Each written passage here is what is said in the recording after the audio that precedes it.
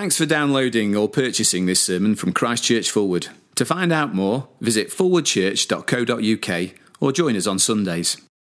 Easter is the most brilliant time, not just because it's spring and we're heading into the summer and warmer, longer days, although I love that. And not just because there's tons of chocolate knocking around, and I love that too. No, Easter is brilliant because if we understand the cross and resurrection of Jesus Christ, we can make sense of the world. And from my experience of talking to people, it seems to me that most of us do ask at some point in our lives, what is life all about? Different experiences in life cause us to ask that big question. What is the most beautiful sight you've ever seen? For me, it was probably at the top of the mountains in the French Alps. We went skiing at half term this year, and the incredible views took my breath away. It reduced me to sheer wordless wonder. Looking across the mountains, I saw people skiing down in the distance, and they looked like ants, and I was blown away by the vastness of it all. And I thought to myself, this is just one mountain range in one country, in one continent of the world. It is huge. And then as I looked down at the snow at my feet and I saw it covering this vast panorama, I marveled at the thought that there were trillions and trillions of snowflakes, each single flake unique. It is simply breathtaking. When we think of creation, it can cause us to ask big questions. Did it really happen by chance? How did life begin without life to create it in the first place? Sometimes it's the most personal moments that cause us to try and make sense of it all. So people who've never really considered the things of God come and talk to me about having their baby baptized. And when I ask them what's brought them to this decision, some say it is the sheer wonder of the new little life in their arms. Suddenly they're not happy anymore with the explanation that the world we live in is the result of a cataclysmic cosmic accident.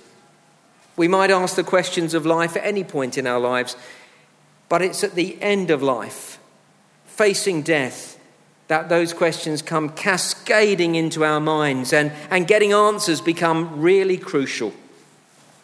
I've sat with grieving widows who've said to me, he wasn't religious, vicar, but he was a good man. He's in a better place now, isn't he? See, so often at death, people who wouldn't call themselves religious want to know that there is a heaven. Face to face with death, we want to make sense of the world. And that's the case as we open the pages of the Bible to Luke's Gospel in chapter 24, the last reading we've just had. And if you want to follow along, then do grab hold of a Bible and turn with me to page 1061. But if not, just listen in. This chapter, Luke chapter 24, comes just after Jesus had died on that first Good Friday. He died the most horrific and barbaric death on a Roman cross. And in Luke chapter 24, we meet a number of people devastated by Jesus' death. First a few women, then a couple walking along a road, and then finally a group of Jesus' disciples. And as we meet these people, they are crushed because Jesus, their friend and loved one, has died. They feel devastated because their hopes for the future seem to have vanished. Because of the job I do, I've seen it too many times. And every time I encounter it, my heart goes out to those who are hurting. A husband just weeks away from retirement is struck down and taken without any warning. And in that moment, not only is the loyal companionship of many years snatched away, but so are the future plans, the hopes and dreams they've made together for retirement. In Luke chapter 24, we meet people who feel that kind of loss.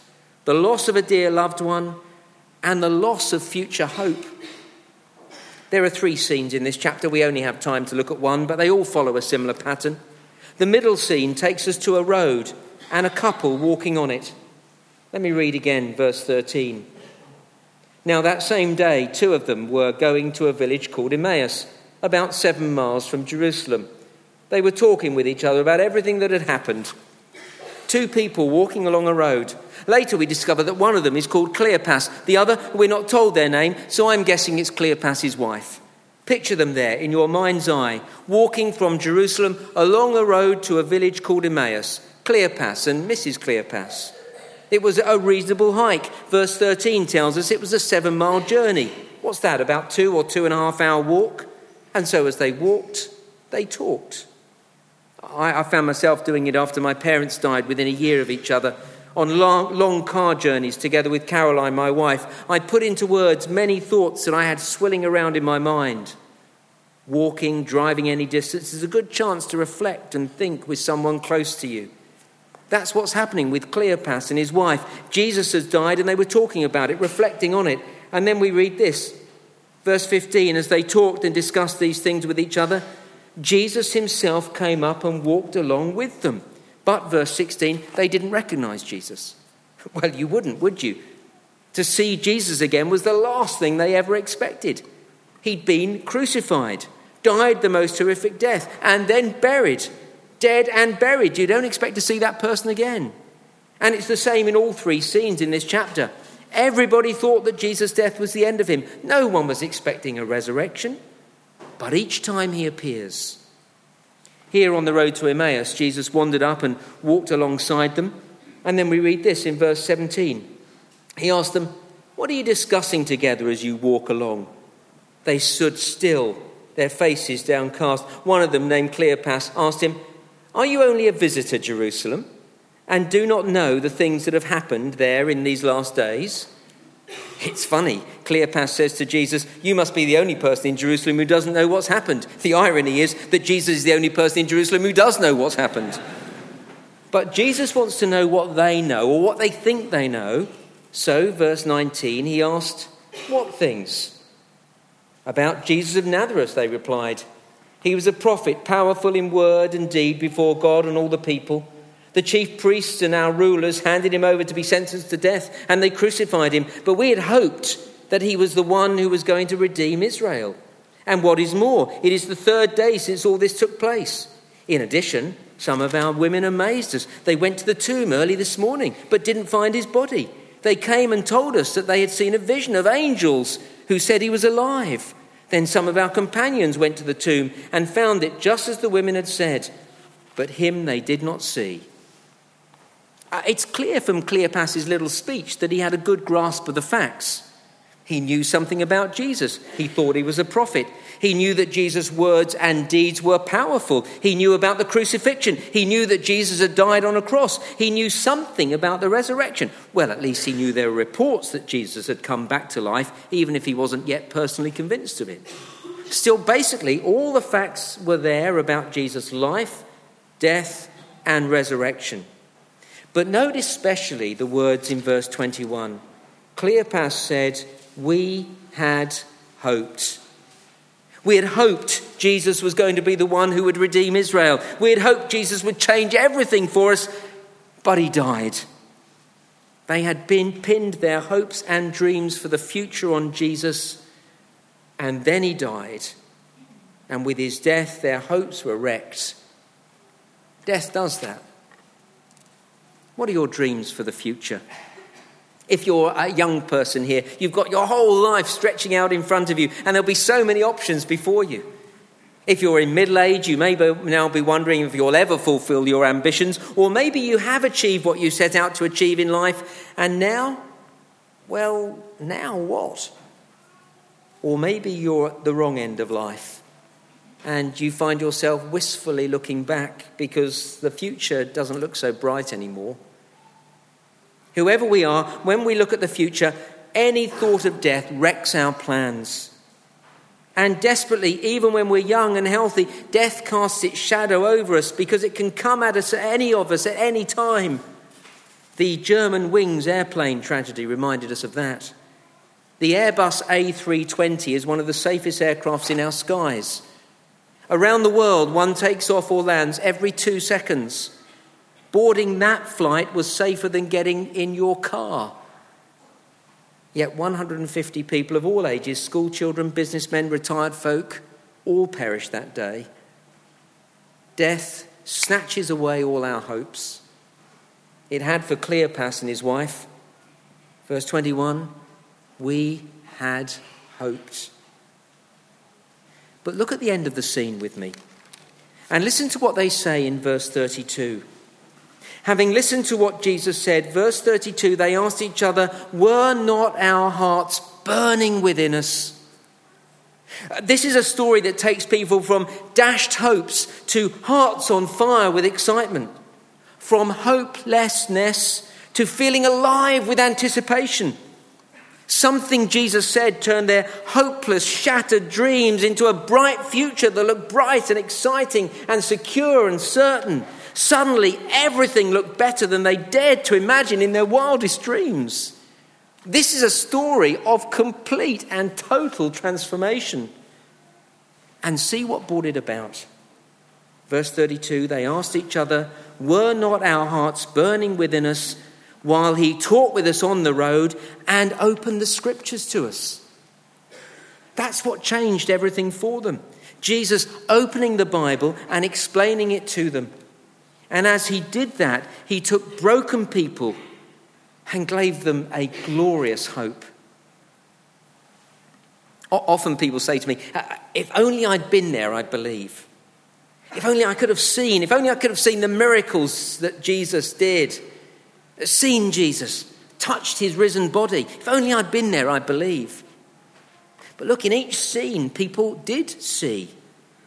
But it wasn't their seeing that changed them. Cleopas had seen it all. In verse 24, Cleopas said, Jesus was powerful in word and deed. He'd met Jesus, seen his miracles. And on the road, as he walked from Jerusalem to Emmaus, he saw the risen Jesus with his own eyes. But what changed his life was not seeing Jesus or seeing anything Jesus did. What changed his life was having the Bible opened up to him. Having the message of Easter explained to him. That's what Jesus did. Look back to verse 25. He said to them, "How foolish you are and how slow of heart to believe all that the prophets have spoken. Did not the Christ have to suffer these things and enter into his glory?" And beginning with Moses and all the prophets, he explained to them what was said in the scriptures concerning himself. Jesus explained the Bible to them. And as he did that, their hearts burned within them. See, when lives are fragmented, Jesus takes all our shattered hopes and dreams and makes sense of it all by focusing it through his death and resurrection. It's what happened to me 32 years ago now. My brother gave me a Bible and I started to read it, and then I met with people who could explain it to me. And my life was utterly turned around. Like Cleopas and Mrs. Cleopas and millions of people since, I felt my heart burning within me. See, when we understand the death and resurrection of Jesus Christ through the Bible, a new understanding of life opens up. It's why Easter is such a brilliant weekend. On Good Friday, we think of Jesus' death. And it is Good Friday because at the cross of Jesus, the most amazing thing happened.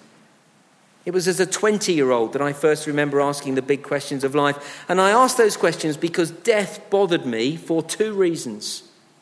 First, death bothered me because I couldn't comprehend not existing any longer. I couldn't get my mind around nothingness. The thought of being obliterated was beyond me and completely terrifying. But if that was one option, then the alternative was even worse. The thought of dying and consciously standing before the supreme ruler of the universe, to me, that sounded even worse than nothingness. You see, at the time I wasn't a Christian, but my conscience told me I wasn't perfect. By the time I was 20, I'd hurt people. Hurt those I loved the most with thoughtless words and selfish actions. Hurt girls with self-centered decisions. And as an ambitious young man in a cutthroat and fast-moving industry, I'd hurt people I'd worked with. I quickly learned that if I was going to survive in the newspaper industry, I had to look after number one. And that meant pushing others down if I was going to push myself up. And by the time I was 20, I'd done that. So I knew the scheming that went on in my heart. I knew the thoughts I had about others. I knew the things I'd said and done behind their backs to make myself look better and them look worse. And so although I'd never been in trouble with the police, and although most people, most of the time, saw me as a decent, law-abiding, moral citizen, the truth was, inside I was selfish and self-seeking. And while you may not have seen it, I knew that God did. He saw it all. And so for a few months I tried to live a better life, but I couldn't do it. And so death troubled me. The thought of standing before the supreme ruler of the universe was a terrifying prospect. And so what a relief it was when someone opened the Bible with me and explained about Jesus telling me that Jesus lived the perfect life and then went to the cross as my substitute to die in my place, to take the punishment that I deserve for all the wrong in my life. Some years back, I was asked by a local primary school to speak at the school assembly and explain to the children what was good about Good Friday. At that school, they had a big clock outside the headmaster's office. If a pupil was really naughty, they'd have to stand under the clock and miss out on playtime. And as they stood there, they'd be in full view of everyone to see. And so at that assembly, I asked the children to imagine that they'd been so naughty that they would have to stand under the clock every playtime and every lunchtime for a whole term. You should have seen their faces. And I asked them to think about how it would feel to stand under the clock and for everyone to know that they'd been that naughty that they'd have to miss out on playtime and lunchtime for a whole term. And then I said to them, but just imagine if I were to talk to the headmaster and he were to agree that I could take your punishment, so that every playtime and every lunchtime for a whole term, I would stand under the clock and you could go and play with your friends. Wouldn't that be good? Without exception, they all thought it was very good indeed. And so I said to them, that's why Good Friday is good. Because that's what Jesus did for us as he died on a cross. It's only an illustration for children. And of course, what we've done is far worse than any schoolboy naughtiness. We've rebelled against God. We've lived selfish lives and hurt others in the process. And what Jesus did was far more significant than standing under a clock for a term. He died a horrible, cruel death on a cross. But while it's only an illustration for school children, it's no less true for that.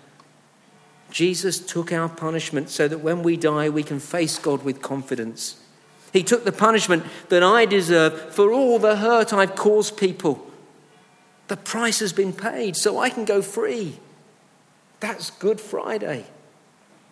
And Easter Sunday, 32 years ago, as I thought about the shadow of death hanging over me, it terrified me. How could I know that death was not the end? That I wouldn't just be obliterated and not exist and know nothing ever again? Well, that's the great news of Easter Sunday. Here in the Bible, the evidence for the actual bodily resurrection of Jesus Christ from the dead is compelling. And if Jesus has been through death and come out the other side, then he can deliver on his promise to give me life beyond the grave. Jesus said, I am the resurrection and I am the life. He who believes in me, even though he die, yet shall he live. And Easter Sunday says to me, he not only said it, he can do it. So where death robs us of our hopes of a long life, great achievements, a successful career, a blissful retirement, understanding the death and resurrection of Jesus Christ gives us more than we could ever hope for.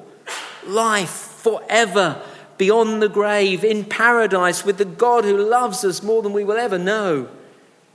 And that transforms a life of broken dreams into a heart that is on fire with excitement. That's what Jesus taught Cleopas and his wife as he opened the scriptures to them as they walked on the road to Emmaus. And the great thing about that is that it is within the grasp of everyone in this room tonight. For opening the Bible is the way to have this life-transforming experience too. On the back inside cover of your programme is an invitation to Christianity Explored, a Christianity Explored taster session, one evening.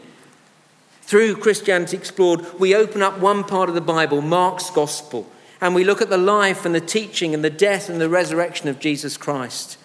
And we do it all in the context of the big questions of life and in a relaxed environment where no question is a bad question. And we do it to find answers. For we believe there is a light that chases away the shadow of death that robs us of our hopes and dreams. Please join us. We'll give you a warm welcome. It's all absolutely free. It will cost you nothing except a bit of your time. But giving a bit of time, you could find eternity. That's the wonder of Easter.